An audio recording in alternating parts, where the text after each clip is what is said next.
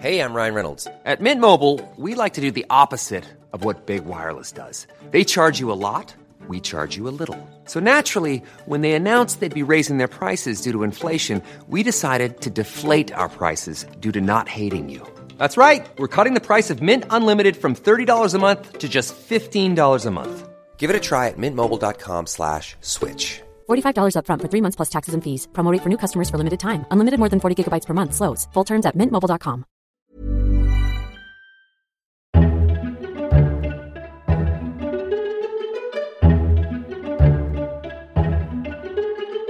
Welcome to FT Politics, a weekly discussion on what's happening in Westminster from the Financial Times. I'm Sebastian Payne. In this episode, we'll be looking back at this week's summit in Brussels and what it means for the state of Brexit. Plus, we'll be digging into the Cox report on bullying and sexual harassment in Parliament and whether Speaker John Bercow needs to go. I'm delighted to be joined by our Brussels Bureau Chief Alex Barker, columnist Robert Shrimsley, Chief Political Correspondent Jim Pickard and Correspondent Laura Hughes. Thank you all for joining. And if you like this episode of FT Politics, don't forget to subscribe through all the usual channels to receive it every Saturday morning. So, another summit and another disappointment for Theresa May. The Prime Minister went to Brussels hoping to unlock the stalled negotiations between the UK and the EU, but she failed to make a breakthrough. Instead, she was told there would be no special summit in November until more progress is made. And just as before, it's the Irish backstop that remains the thorniest issue and the chief obstacle now to securing a withdrawal agreement. All the Prime Minister offered was the prospect of a longer transition period, which has managed to infuriate both Remainers and Leavers in the Conservative Party. Alex Barker, let's just begin by looking at the expectations and what went wrong, if you could say that, about this summit. It wasn't quite as disastrous as the Salzburg meeting last month, where Theresa May came away humiliated, but she's left this time with no real progress, and as we're all acutely aware, time is running out. Sure. I'm not sure the people organising this summit would have seen it as going wrong. I think one of the main objectives was to avoid what happened in Salzburg and to basically convey the message that the negotiations weren't going fast enough, while making sure that it wasn't done in a way that jeopardized them restarting and potentially trying to overcome the big obstacles that are left. And so you saw this mix of tone from the leaders where on the one hand they would be saying, we can't call a November summit, we're thinking about no deal planning and so forth, and at the same time offering enough encouragement to give a sense that this negotiation can still come to a conclusion in the coming weeks and months. At the same time, one thing you've got to remember, there were a lot of leaders in that room who were thinking, why are we here discussing this? Because not much has moved on, really, from their perspective since Salzburg. They didn't have something on the table to look at. Yes. Well, Theresa May was told you need to come and bring new, fresh proposals if you want to try and unlock these talks, but she doesn't really have anything new to offer except this idea of somehow extending the transition period from the 20 or so months into maybe almost 3 years. What's your thoughts on that? I'm afraid at this point there's not much that's new in this Brexit negotiation, and they were asking her to come with fresh ideas.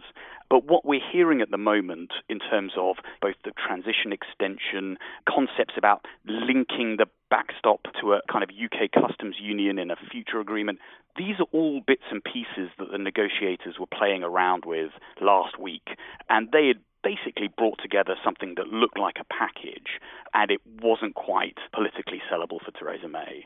And at the moment, we're seeing bits and pieces of that emerge, but not the whole outline. And we don't know what Theresa May was saying in the bilaterals with other leaders. There may have been some more detail offered there, but I think from the UK's perspective, they were pushing home this point about the backstop and how difficult anything that basically split the UK customs territory would be for her to sell in Westminster.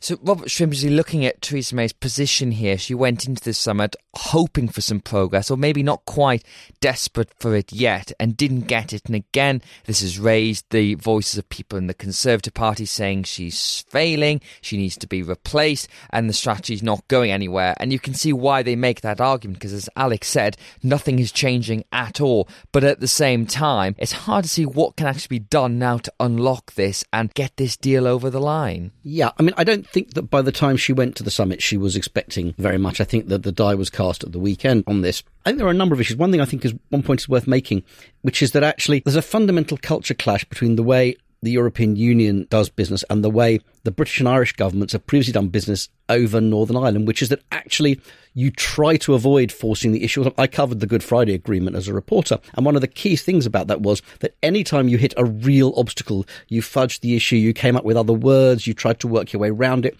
I remember Tony Blair going to Northern Ireland to try and sell the deal and coming up with 3 solemn vows that he put on a hoarding. 3 solemn vows, considerably less than legally binding treaties. In Northern Ireland, progress has come, and in Ireland, progress has come by fudging when you hit an obstacle and trying to work your way through it and buy yourself time. And so I think Theresa May is looking for ways to buy herself time. It's a classic British response, and the extra year gives you an extra year. Of course, actually, it's not evident from what we've seen so far that time is any friend to the Prime Minister in these issues. It took her 2 years to get an agreement within her own cabinet, and that fell apart within a weekend. So actually, to some extent, I think putting people's backs against the wall is possibly the only way that she has left, which is actually to delay until you reach a point where you can jam the whole deal through.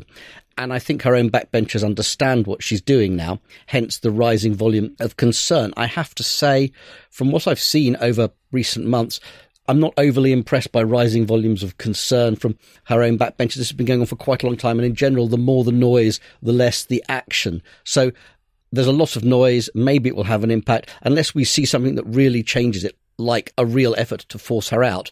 I'm not convinced this noise amounts to much. I think that's very true about where the party is at the moment, that there's a lot of unhappiness. And obviously Boris Johnson makes this point in his columns pretty much every week now, that we need a new direction. But it pains him to say so, though. I know, and few people are actually saying we need to change the Prime Minister at this point. You have seen those voices beginning to increase. Nadine Dorries, who's a very Brexit-backing MP, she said that. And there's this talk going round of Theresa May being removed to be replaced by David Davis as the man who will come in, deliver Brexit as it was originally envisaged, and life will go on. There's obviously a few obstacles to that plan. Yeah, I think Nadine Dorries has probably been fairly anti the Prime Minister for quite a long time. She was originally very supportive. No, I've lost track. I think that I remember seeing her in Boris's press conference on the morning that he decided not to run.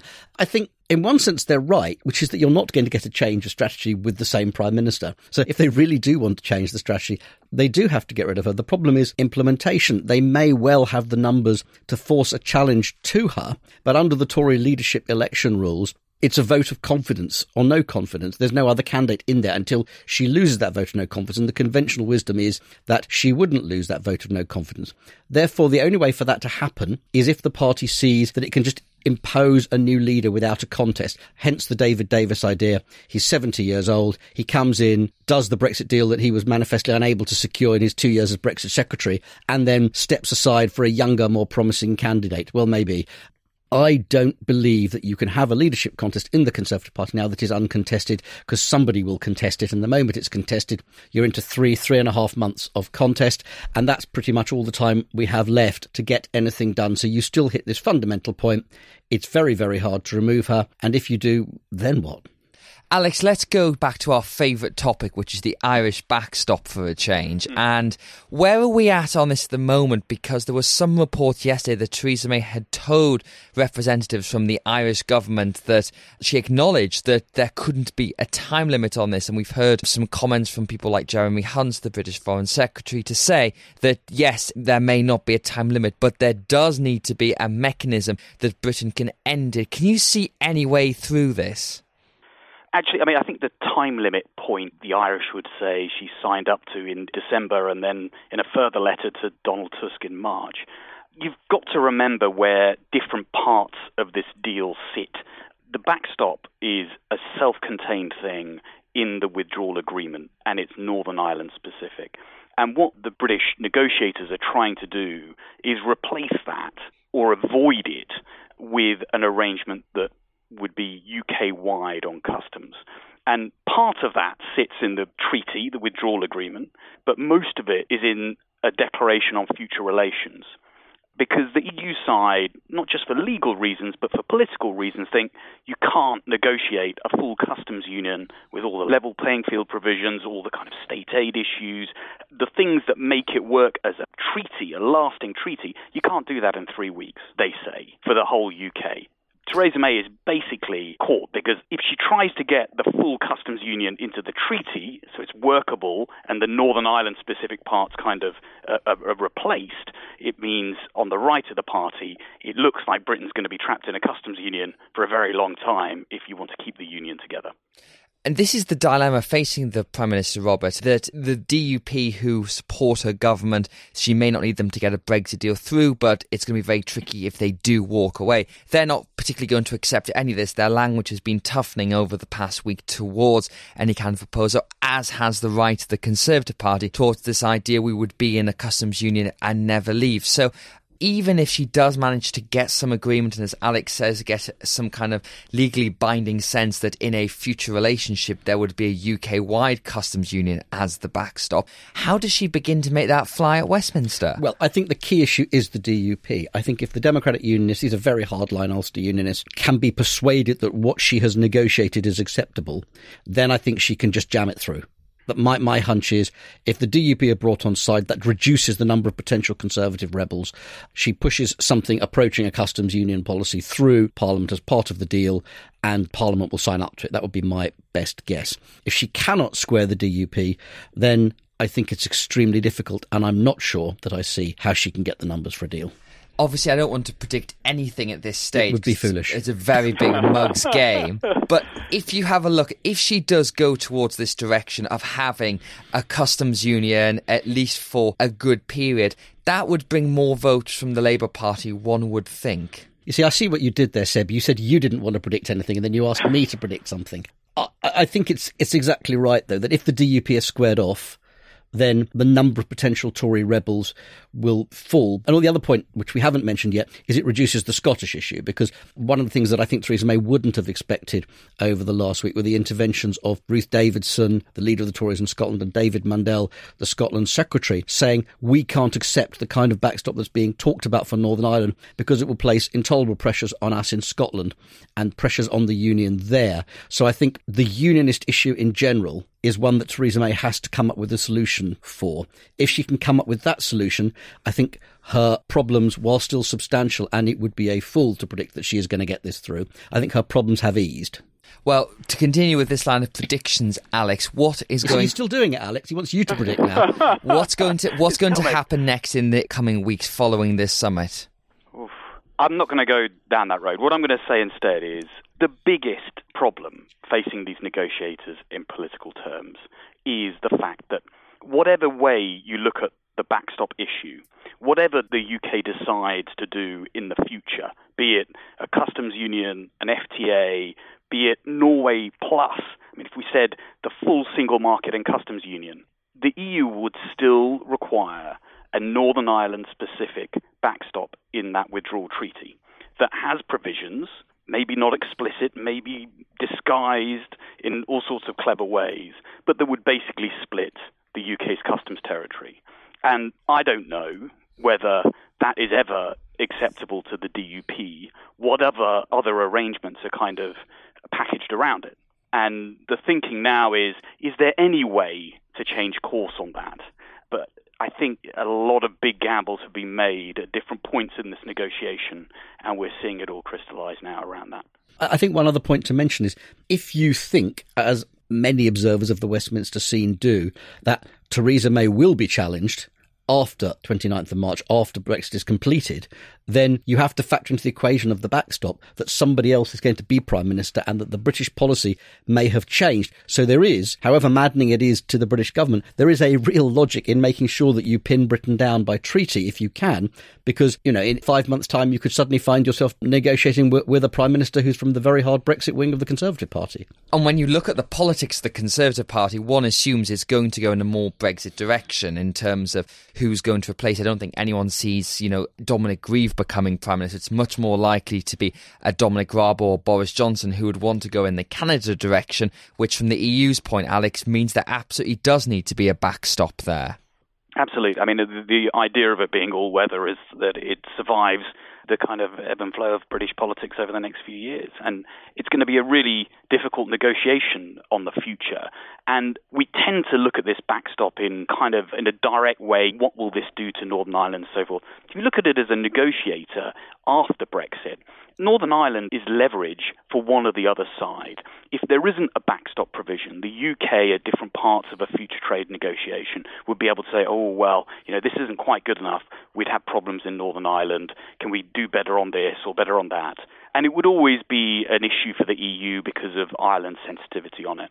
Once you have a backstop provision in a withdrawal treaty, it kind of neutralises that as leverage for the UK. And in fact, for the EU, whenever you're getting to a stage where the free trade agreement is close to being agreed, the EU says, sorry, this isn't good enough. We'd have to use the backstop. And it would give pause to the UK. So it's really vital in so many ways to this negotiation and to shaping the future UK-EU relationship. It's amazing to me, actually, that at the beginning of this process we didn't realise how it would come down to this, but it has. I think the other point I'd make is a Conservative Party point, which is that when they do have a leadership election, assuming we are where we think we're going to be, the contest will be entirely about Brexit. It will be entirely about what each candidate's strategy is toward Brexit, which is a disastrous place for the Conservative Party to actually be. They want to be in a place where actually we've done Brexit and now we're going to elect a leader to take us into the new challenges of our country and have someone who can create an attractive alternative to Jeremy Corbyn, instead of which I think it's almost a given that if the contest comes next year, it will be determined entirely upon who is the most faithful on Brexit. And finally, question for you both. Where do you feel we are on the prospect of a no-deal exit? Because, of course, the longer these talks go on, without any sign of breakthrough, without any softening of the politics, it does continually raise the question, is Britain going to stumble out the bloc next March without a formal agreement? Robert, what are your thoughts? I think on balance that I don't think the prospect of a no-deal Brexit has gone up for one reason, which is that the other issue that is gaining momentum over the last 4 or 5 months is the question of a second referendum. And I think the alternative to no deal, once a deal is off the table, is a second referendum. And I think Parliament will force one if there is not a deal that they can vote for. And I think in the circumstances of a second referendum, I think Brussels probably would have an incentive to stop the clock. And Alex? I think the risk of a no deal has gone up, partly just as a function of time passing. We're reaching the point where the threat of a no deal has moved from a kind of negotiating point to something that is, in practical terms, something these governments are going to have to work towards, trigger plans, start spending money, and thinking through what a no-deal scenario would actually be from week to week. And that changes people's outlook on it, their calculations about it, what the costs would be become more real, and in a way what can be averted in terms of contingency measures is also clearer. And in a way, politicians might get to a point of thinking, well, maybe this is the best we could do.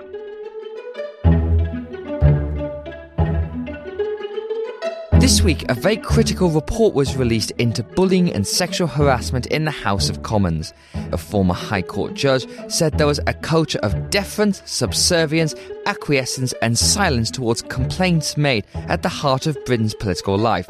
Too often these things are brushed under the carpet, and a wholesale cultural change was needed, starting at the top. For many MPs and beyond, this means Speaker John Bercow, who appears pretty unwilling to step aside.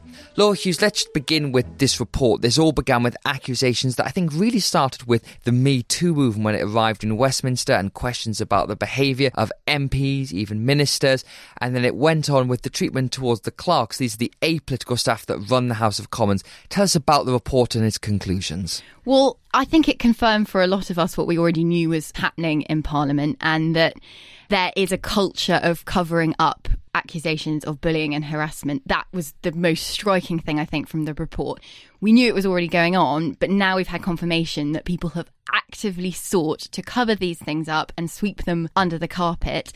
It all came as a result of accusations of bullying against John Bercow, the Speaker in the House of Commons.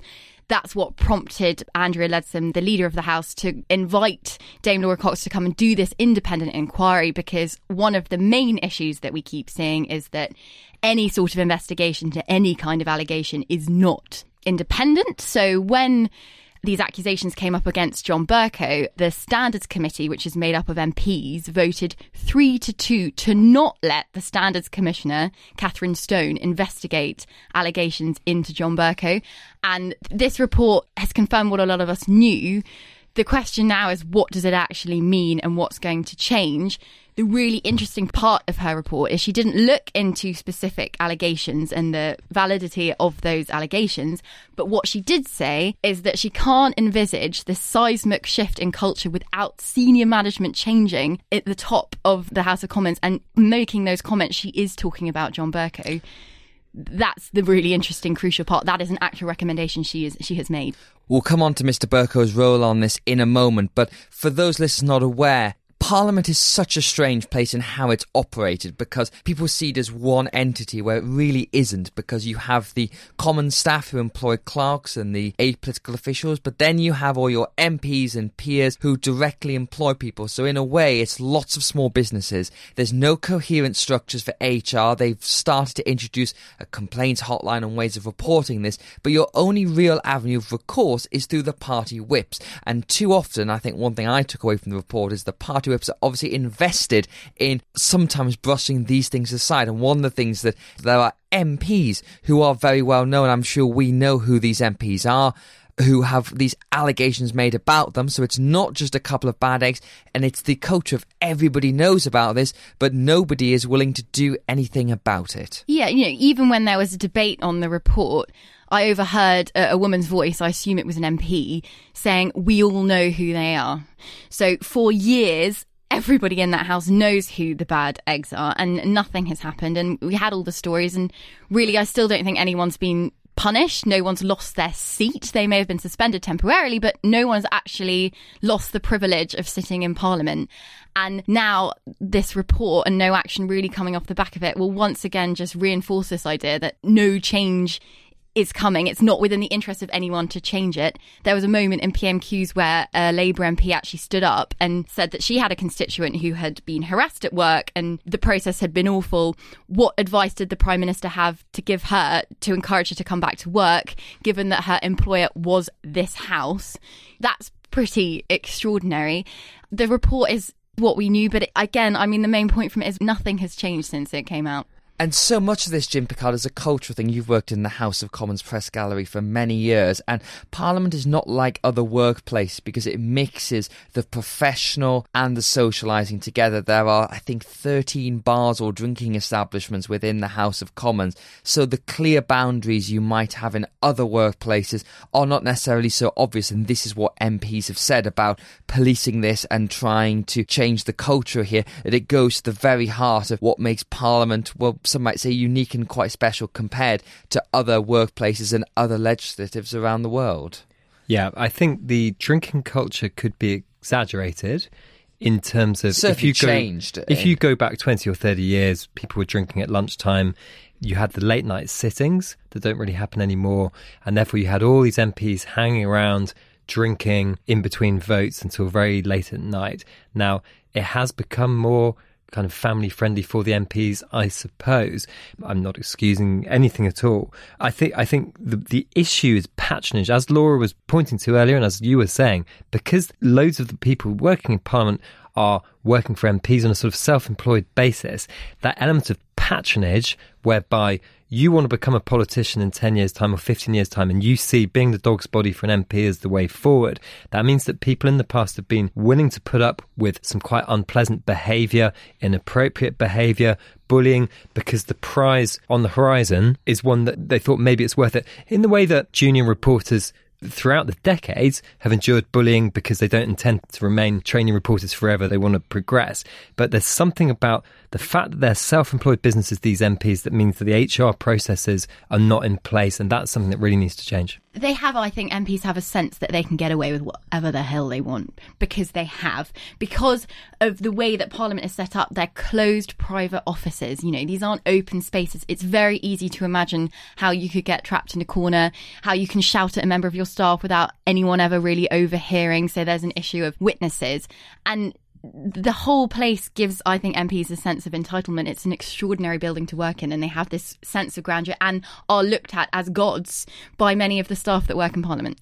Let's talk about the issue of Speaker Bercow, Jim. So John Bercow has quite a few enemies amongst MPs, mostly on the Conservative side, who see him as this former very right-winger who's progressively gone leftwards, I think it's fair to say, and they really want to oust him. So, for example, James Doddridge, a Conservative Brexit MP, is someone who's campaigned for many years. Those usual folks jumped on this report to say this is an example of why Speaker Bercow needs to go now. But as Laura said earlier on, that looks like it's not necessarily going to happen. So talk us through what's happened with his position, whether you think there's any chance of him actually getting pushed out. So all politicians have been on some kind of journey. Quite often it's from left to right. And Bercow has travelled on the opposite direction. He started out as a young Conservative, as a very right-wing young individual, I mean, almost notoriously so. And yet somehow along the way, he's drifted into a much more kind of lefty-type position. His wife, Sally Bercow, is very much of the left. And he's often very interested in LGBT issues, equality issues.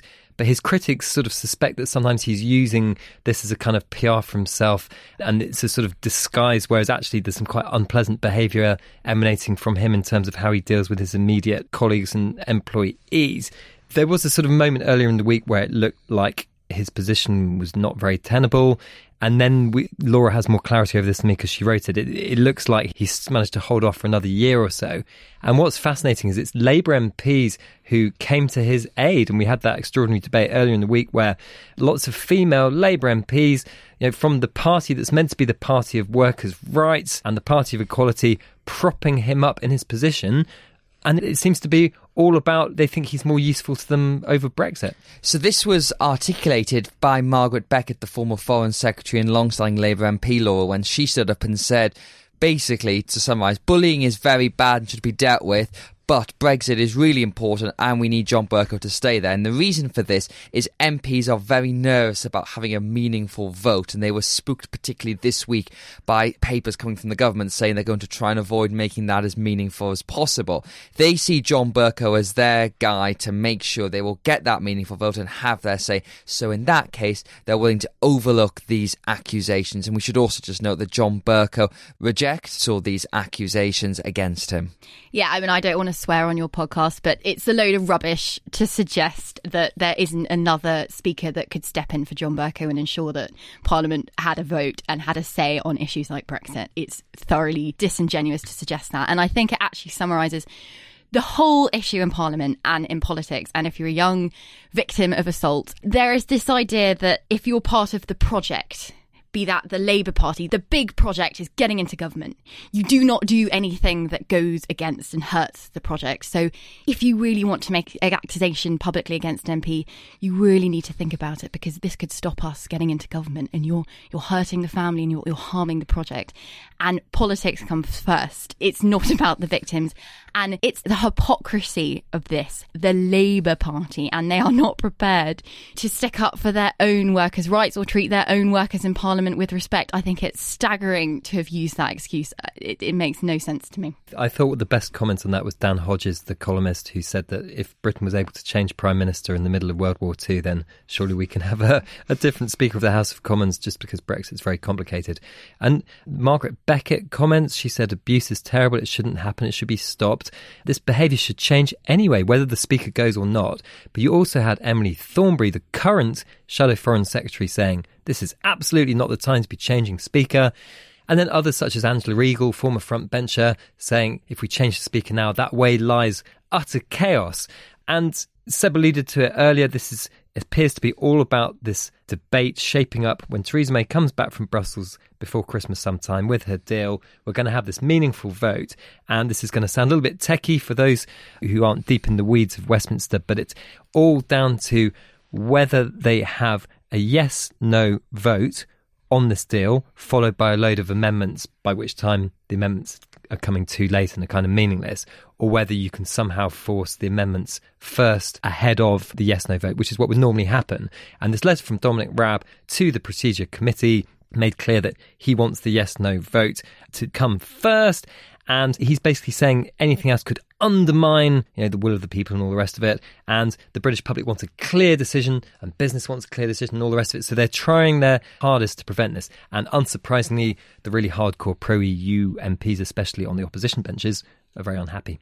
And finally, Laura, just to add to the slight bizarreness of this hotel, Speaker Bercow said he's going to go anyway. So when he ran for the speakership following the MP's expenses scandal, his whole pitch was to clear the board, restore the authority and reputation of the Commons. And in many respects, he has done that. Parliament is much more the centre of politics than it was. If you consider during the financial crash, Gordon Brown only made 2 statements to the House of Commons. Now, every major statement pretty much comes in the House of Commons.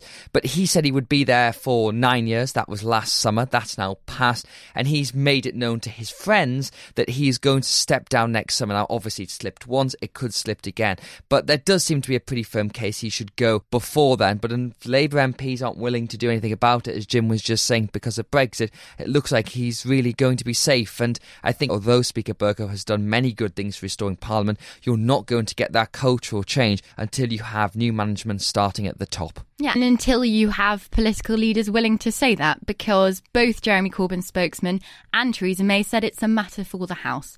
But I'm sorry, John Bercow has serious power. There is a reason why MPs don't necessarily want to challenge him. He is the one that chooses when they get to speak in the Commons chamber, and many are afraid to go against him.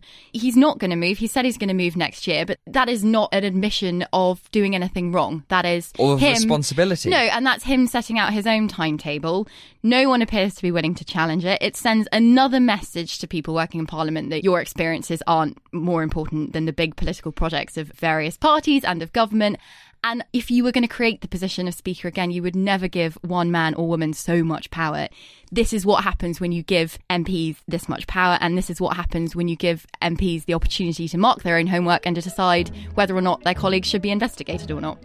And that's it for this week's episode. Thank you very much to Alex, Robert, Jim and Laura for joining us. We'll be back next week for another instalment. And in the meantime, if you've enjoyed listening to this podcast and would like to see some more FT journalism, then do take a look at our latest subscription offers, which is ever you can find at ft.com/offer50. FT Politics was presented by me, Sebastian Payne, and produced by Harry Robertson. Until next time, thanks for listening.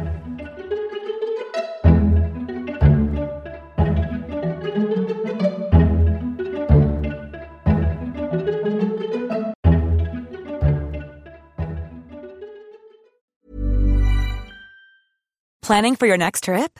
Elevate your travel style with Quince. Quince has all the jet-setting essentials you'll want for your next getaway, like European linen, premium luggage options, buttery soft Italian leather bags, and so much more. And is all priced at 50 to 80% less than similar brands. Plus, Quince only works with factories that use safe and ethical manufacturing practices. Pack your bags with high-quality essentials you'll be wearing for vacations to come with Quince. Go to quince.com/pack for free shipping and 365-day returns. When it comes to your finances, you think you've done it all. You've saved, you've researched, and you've invested all that you can. Now it's time to take those investments to the next level by using the brand behind every great investor, Yahoo Finance. As America's #1 finance destination, Yahoo Finance has everything you need, whether you're a seasoned trader or just dipping your toes into the market. Join the millions of investors who trust Yahoo Finance to guide them on their financial journey.